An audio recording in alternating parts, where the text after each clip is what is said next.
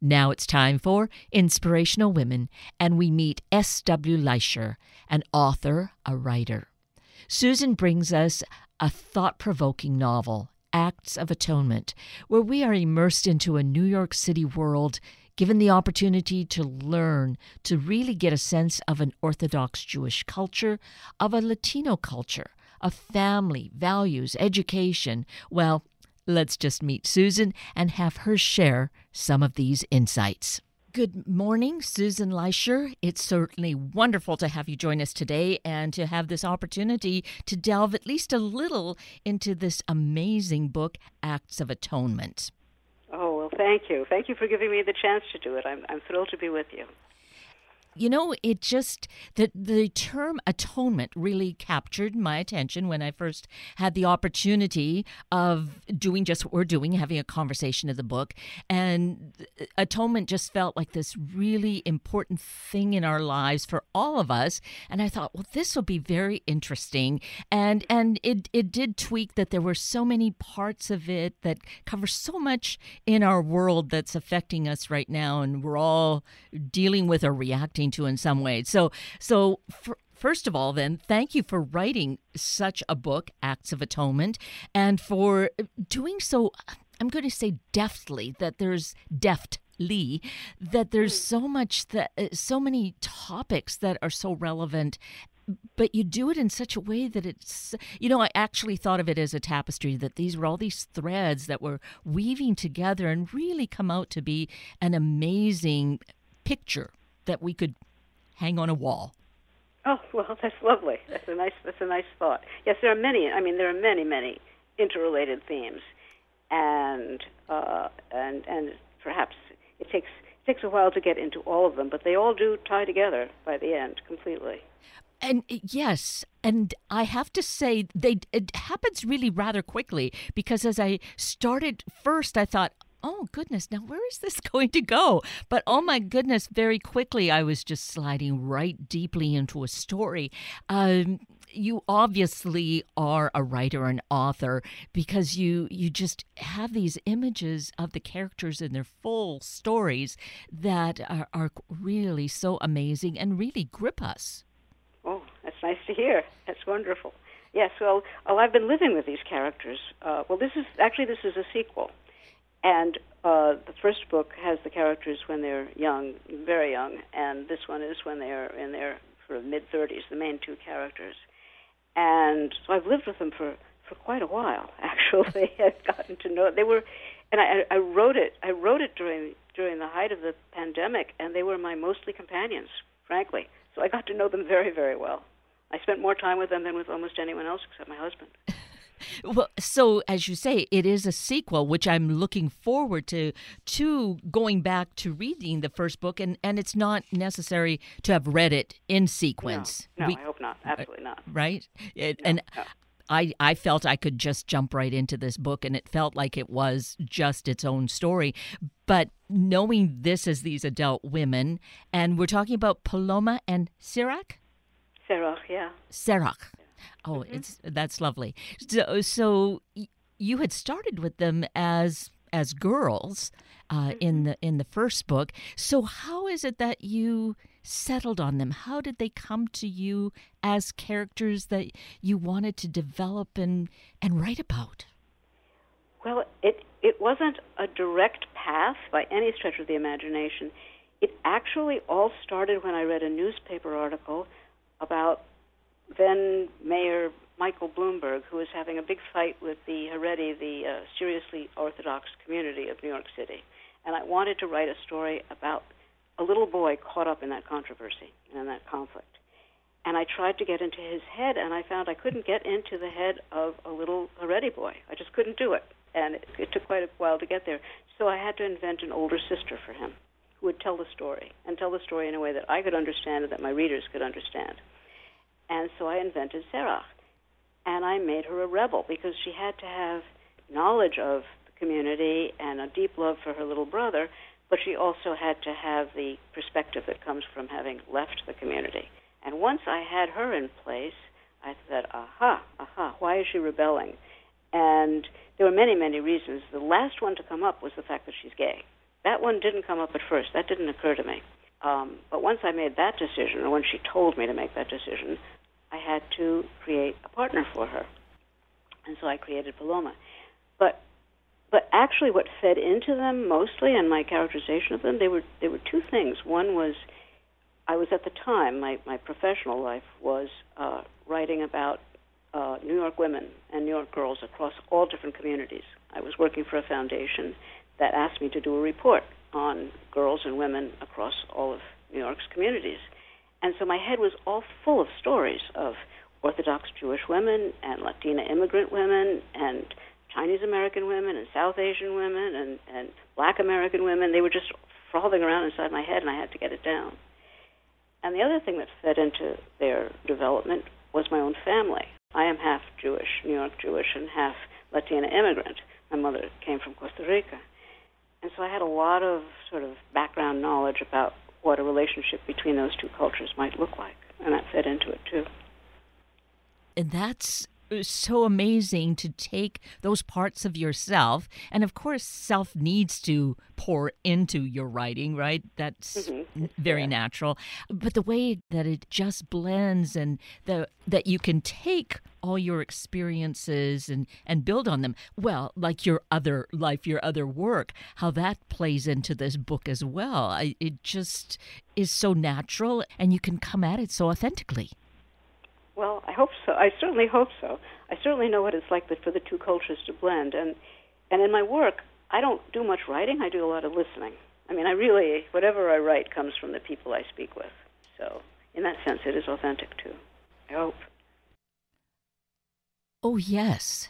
As a reader of Acts of Atonement and having the experience of all that is going on, all of it that is happening gives me a chance, I think any of us a chance, to really experience things that we wouldn't all have a chance to do, but because of the cast of characters, have an insight so we can really experience this and learn some understanding, empathy, because of all that we see and are experiencing in our world, in our cultures right now. Well, I do hope so. I mean, a lot of it does reflect stuff that's going on and things that I learned when I was doing my other research. You know, the kind of barriers that girls and women in certain cultures face, both from their culture and also from outside of their culture, and the kind of biases that people hold against one another. I mean, if I have any hope for this book, it is that the characters will be so appealing, even when they behave badly, and they often do, but they'll be so appealing that people will go beyond whatever they may think of the particular character or the particular culture and see their basic humanity. I mean, that is my hope. And isn't that what literature is about? To help us to deal with that, to take time to get perspectives and insights so that we broaden our understanding, broaden our mind. I would hope so. I read something very interesting the other day, that the word novel, the reason they're called novel is because they're supposed to give us new ideas. That's why it's called a novel. So I thought that was pretty cool. That is very cool. And it's so logical, but I had not heard that before. Nor have I. It's great. It's a revelation. That is a revelation. So let's take a moment thinking of revelations that you are going to actually be here in our area, in our lovely Seattle, the end of the week on Friday, July the 8th. Yes. And I'm thrilled. I've never been to Seattle. I've always wanted to go. I have a bunch of relatives who live there. That's what gave me the idea that this would be a wonderful place to do a reading because they're always raving about Seattle. And yes, I'm going to be there twice in two places. Well, I only know about Friday evening at Couth Buzzard Books. Exactly. Right? Yeah, 7:30 at Couth Buzzard Books. I'll be doing a talk and book signing, but I'll also be doing just a signing, not a reading, at Magnolia's bookstore on McGraw Street. Yes. From noon to 2 p.m. on Saturday, the next day.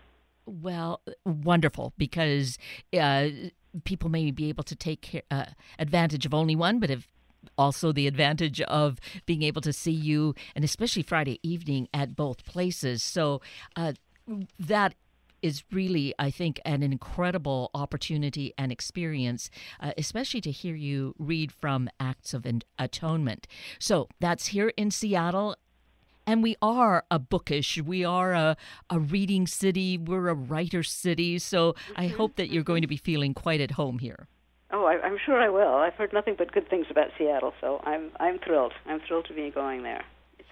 It's an excuse to get there, but it's a fabulous excuse to also see the city, and I hope to.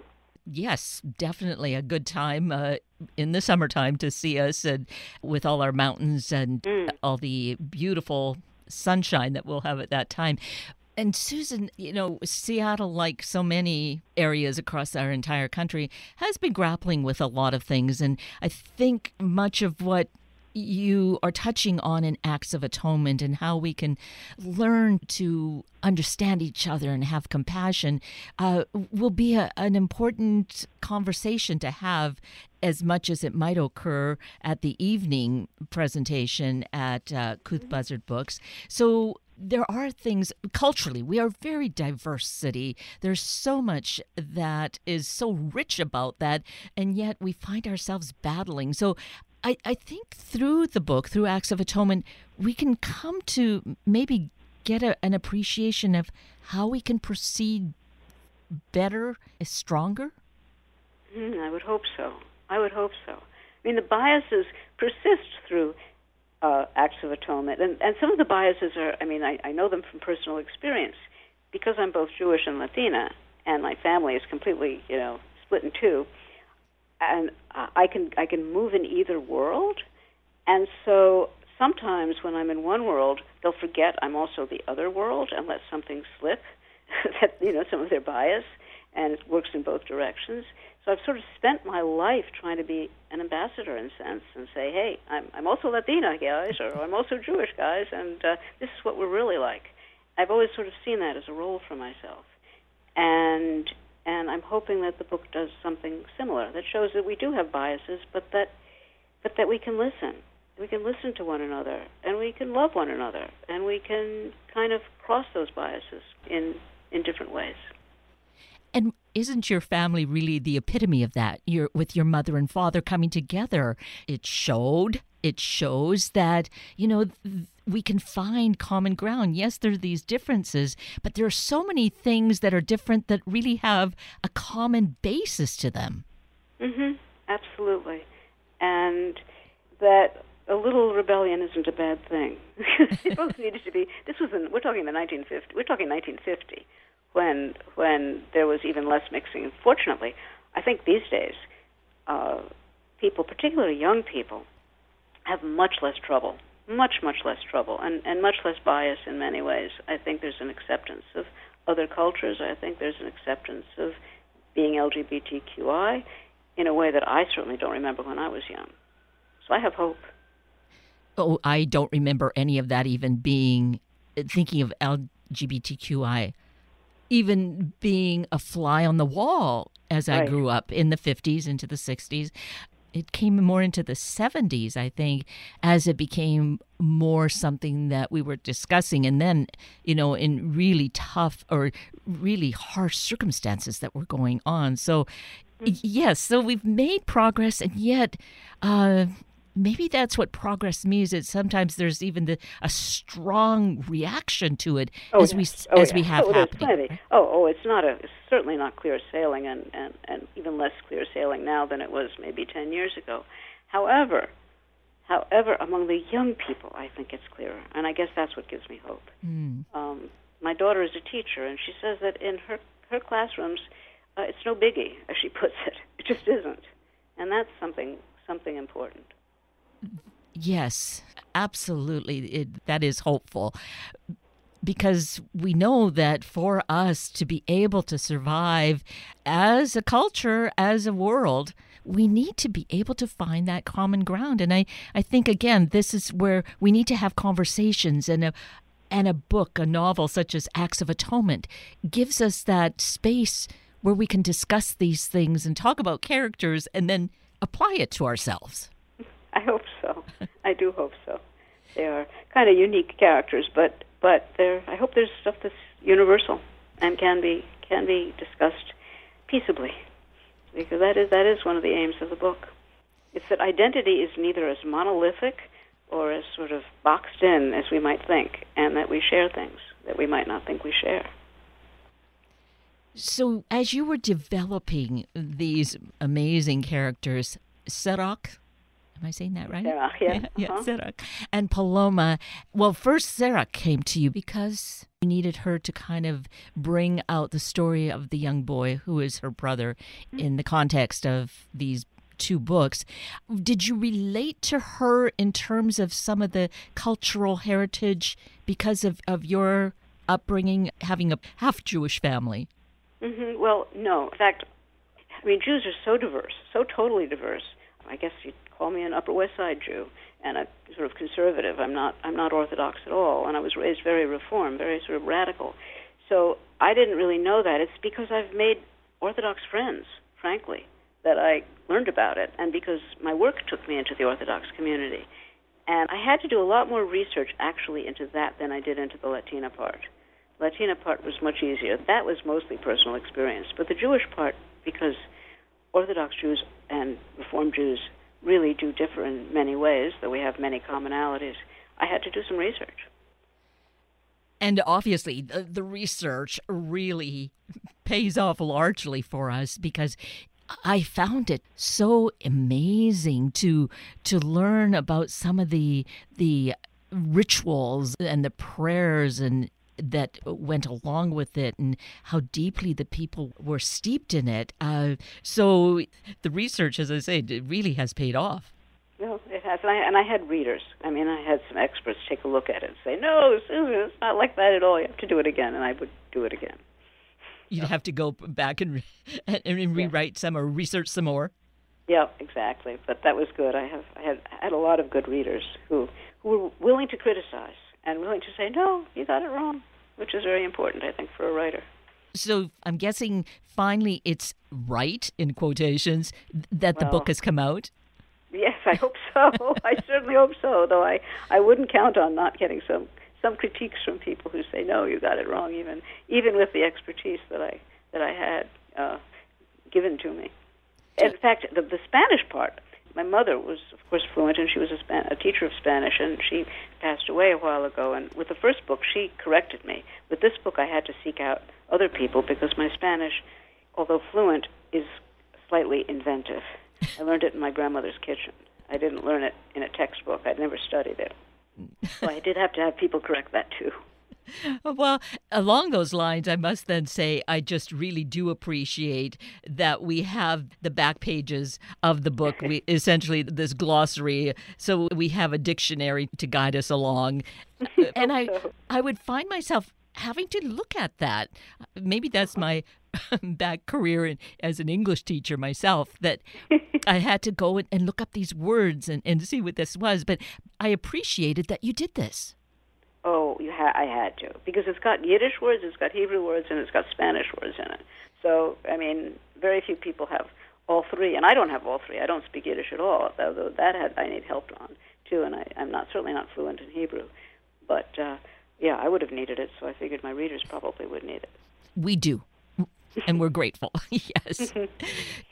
Question about how the Orthodox Jewish community looks or would look at this, because there's so much that feels really private, and that it's kind of like, you don't look, well, even in it's a Jewish service, the women aren't even supposed to be able to see past this curtain what's going on. So to be able to let outsiders like ourselves look in, is there kind of a resistance or an aversion to that?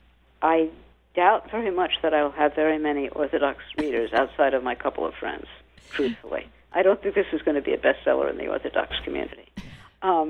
Because, well, even for someone like myself, and I'm Jewish, and I know some of the rituals. I would not myself sit behind a curtain, but I know a lot of the stuff, and the prayers are very, very important to me, and many of the rituals are important to me. But even for me, some of the stuff that more Orthodox people, more seriously observant people observe is a different world, truly a different world. That it is. And that's why I think I appreciated being able to see this, because it's awesome in the sense of, that it's so new, and to have that deep, deep belief is something I respect that. That's incredible. I do too. I really respect it. I don't think I could have it. I don't think I could follow quite so many. I couldn't follow those many rules. It's not my nature. But I see how much it means and what kind of deep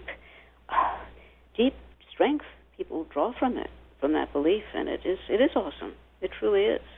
As is Paloma's belief in she rejects a lot of Catholicism, again because of the male dominance. Frankly, it's why Serach rejects the orthodoxy. Paloma also, and Paloma only turns to the Virgin Mary. She does not turn to Jesus. She only turns to the Virgin Mary because she figures she's a fellow woman and she'll understand. So, but for people who have, and she has deep faith, for people who have that faith, my grandmother had that faith. My grandmother was deeply Catholic, and I respected that too, even though I'm not Catholic myself. And it's great to bring these two cultures, because they are quite predominant cultures in our world, to bring these forward and to be able to look at them through the eyes, as we have with Sirach and Paloma, gives us a chance to really consider where we are and how we think. And then what you say about prayer, how the healing power of it, however it is we pray, even perhaps if we don't believe in a greater power. Mm-hmm. Oh, yes. Faith gets these two women through, despite everything. Despite everything, it is faith. It's a deep faith in something beyond themselves, and it's a faith in their relationship. And that requires faith as well. And, it is ultimately what heals them. Well, that and atonement, complicated as atonement is. And it is. Well, it features in the title of the book. So atonement really plays a role not only in this story, but then I think we can take that back into our lives and see where it might play out here and where we need to go with it. I'm hoping so. And my characters struggle with it. It's not as if it's easy, and it's not as if it's ever complete. But I think that's more realistic, actually. To not think of it, it's hard to do. And it raises all sorts of interesting issues, like, are you atoning for your own sake, or are you atoning for the person you've hurt? It's complicated. And also, if you have split loyalties, and both Serach and Paloma, and the other characters, their brothers, for example, they all have split loyalties one way or another. So sometimes when you atone for something you've done to one, you actually end up hurting the other. So it gets complicated and requires a lot of thought and a lot of delving into your own soul, really. Yet it's that process, too, that we can experience through the book. And then I find, we can apply into our own lives is, how do we navigate all that? And what does it mean? And how we have to not feel that we are the God playing all the roles, that we can let go of things and allow for everyone else to also be doing their own work in this. Yeah. Right. Yeah. And it's also the difficulty of forgiving and of healing. But they try that also. And, we all have to do that as well if we're going to move forward. Exactly. And that's how, again, it's so incredibly relevant to us, to today. I mean, it always has been, but I think as everything plays out in our world very visibly and almost in real time these days, these are things that we really need to, these things being forgiveness and atonement and, listening and understanding and letting go. These are things we really need to pay attention to in the context of all that. I think so. I think you're absolutely right. We do. Or else we just walk around embittered and angry and hurting other people. So, yeah, we have to. We have to forgive. We have to heal. And we have to atone for the stuff we do that's wrong. It's true. So with all of that in mind, Susan, as you wrote the book, as you were getting into the writing then of the second book, did you see all of that necessarily playing out, or were you dealing with the characters and their experiences? Well, there are elements of the contemporary world in the book, and particularly in the justice system. That I sort of wrestled with that, and I think there is some relevance there for, what is restorative justice and can we have real justice. That's in the outside world. But most of it was just pertinent to the characters and to their own particular bad behaviors. Yet they are really engaging people. They feel almost like flesh and bone people that you want to get to know and to spend time with yourselves, I think. Well, that's wonderful to hear, because there was one time when I was sort of trying out a plot sequence with my husband over dinner, and he looked at me very hard. He said, "Susan, you do realize that these are not real people, don't you?" And I said, "They're not?" He goes, "Truly, I did. I lived with them for a good year. I mean, this time around, and I lived with them for a year with the first book, and they were my companions. I did think of them almost as real." Well, I love hearing that because I have heard a few other authors say that, and I just find that to be just so amazing that the characters speak to you and that they are that real. I think that helps with us really being able to connect with them and understand that as well. Mm-hmm. Right. Well, I do hope so.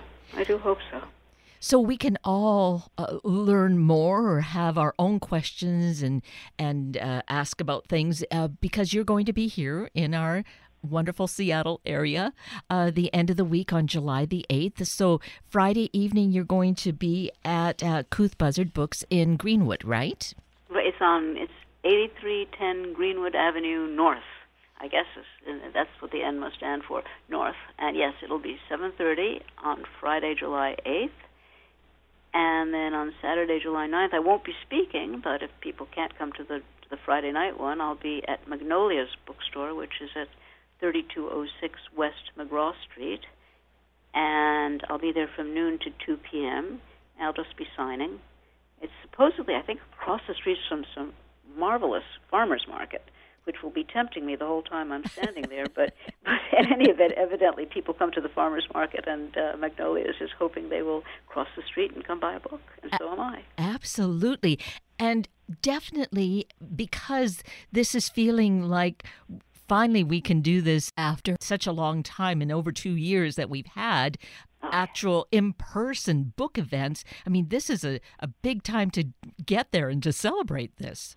Oh, absolutely. I had my first book event here in New York, and it was only the second event that the bookstore had since COVID started. And the one before me was just a week before. I made it under the wire, and it felt so good. It really did. Well, I think it's so wonderful that we can be doing this again. So, Susan, to find out more about you, you have a website that we can connect with, correct? That's right. I'm at www.Susan WLEICHER.com. And you can find out about this book, you can find out about the prior book, the book that leads into it, and you can find out a little bit about me and read some stuff, read things that other people have written about it, about the book, and order it.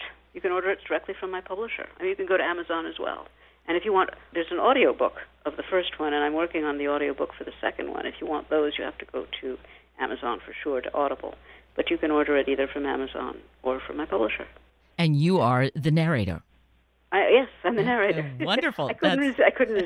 It was fun. It was great fun. Oh, I can appreciate that. That is really terrific. And, of course, keep in mind that either get your books ahead of time or absolutely at the book events that are coming up this next weekend, which will be a fine time because you're there to sign the books as well, Susan. Absolutely. And I'd love my publisher will get the business either way, but I would love to support independent bookstores in a book city. That makes me very happy. And I couldn't agree more. That would be so perfect. Well, this has been perfect. I so appreciate that we've been able to have a conversation prior to these events to inspire people to be there. So thank you for your talent for bringing such remarkable stories to life for us and for spending time with us this morning. Well, I am thrilled to be with you, Kate, and I'm thrilled to be going to Seattle, and I'm thrilled to reach your audience. So thank you. That brings us to the end of a very full hour of Inspirational Women with Susan Leicher and Sunday Morning Magazine with Elaine Park. I'm Kate Daniels, your host, and I greatly appreciate your sharing this hour with me and these special guests. For details you might have missed or information you'd like to know, please just send me an email. That's to Kate, K-A-T-E-D, at warm1069.com, and I will get right back to you. Also, if you'd like to listen again or share these important stories with your family and friends, find the podcast on our Warm 1069 webpage. Just click on the podcast tab, then either of the show names, and then look for the guest names. I now wish you and your family a day of sharing our family stories and celebrating the great potential we are for this great country. Have a week of the same, and then please plan to join me again next weekend for another hour of Sunday Morning Magazine and Inspirational Women on Warm 1069. Good morning.